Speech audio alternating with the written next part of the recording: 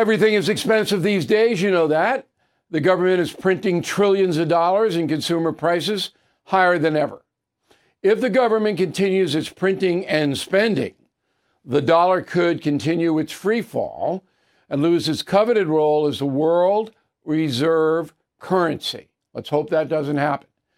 But there are a few things you can do right now.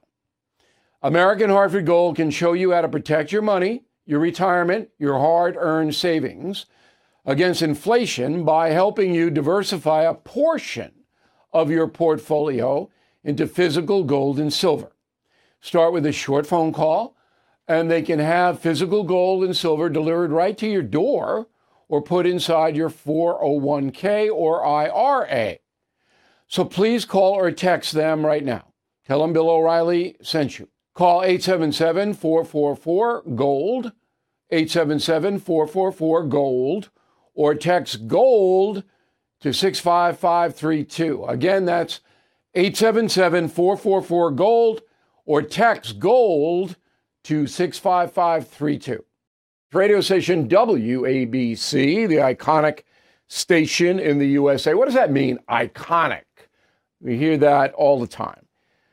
It means that the tradition of anything has been held up.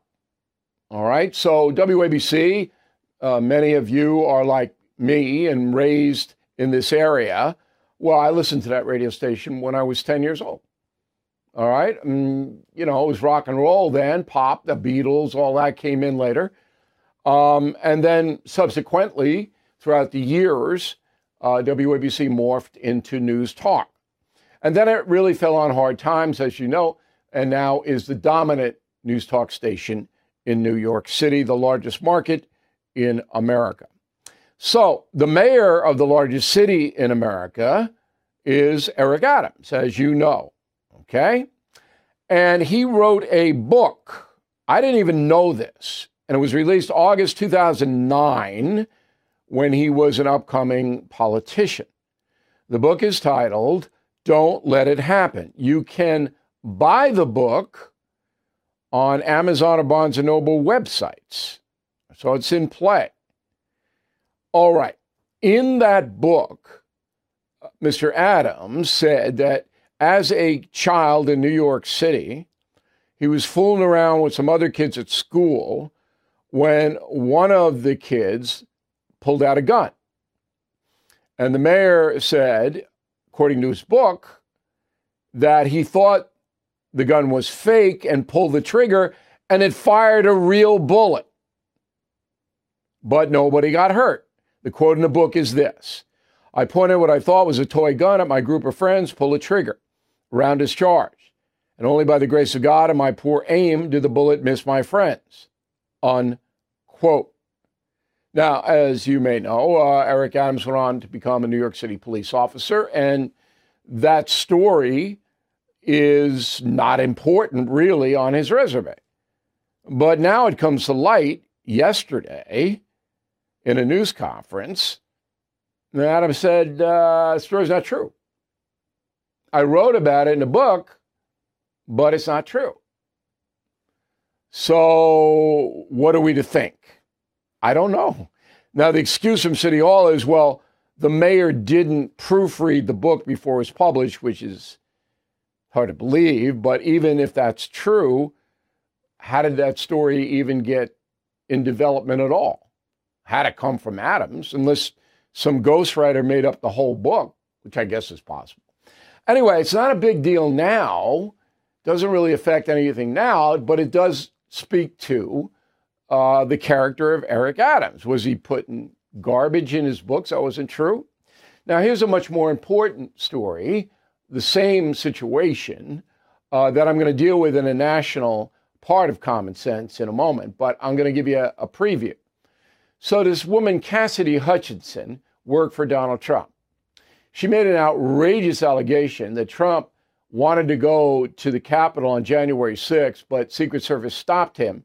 And in the process, Trump pushed the Secret Service agent in the presidential limousine and grabbed the wheel. I said at the time that was impossible because the car's too big. Trump is in the back seat. You can't grab the wheel. Subsequently, Hutchinson has pulled back on the story.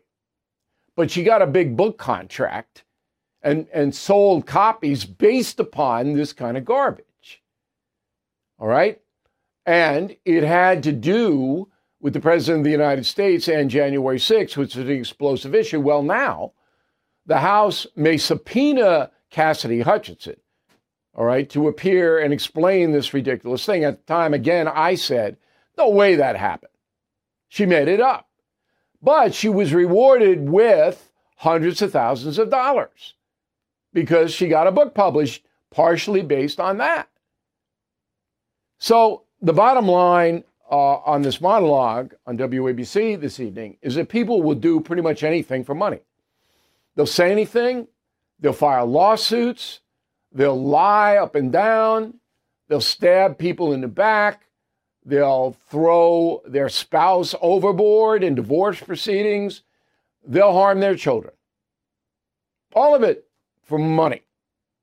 That's what people will do. More often than not. There are honest people, but boy, when that money starts flashing, honesty is on the run. I'm Mike Slater from the podcast Politics by Faith. This is a crazy time in our country. It's stressful, a lot of anxiety, and it's going to get worse. And I realized that one of the things that helps me take away the stress is realizing that there's nothing new under the sun. So on this podcast, we take the news of the day and we run it through the Bible and other periods in history to realize that we've been through this before and we can rise above again. Politics by Faith, anywhere you listen to the podcast. Politics by Faith.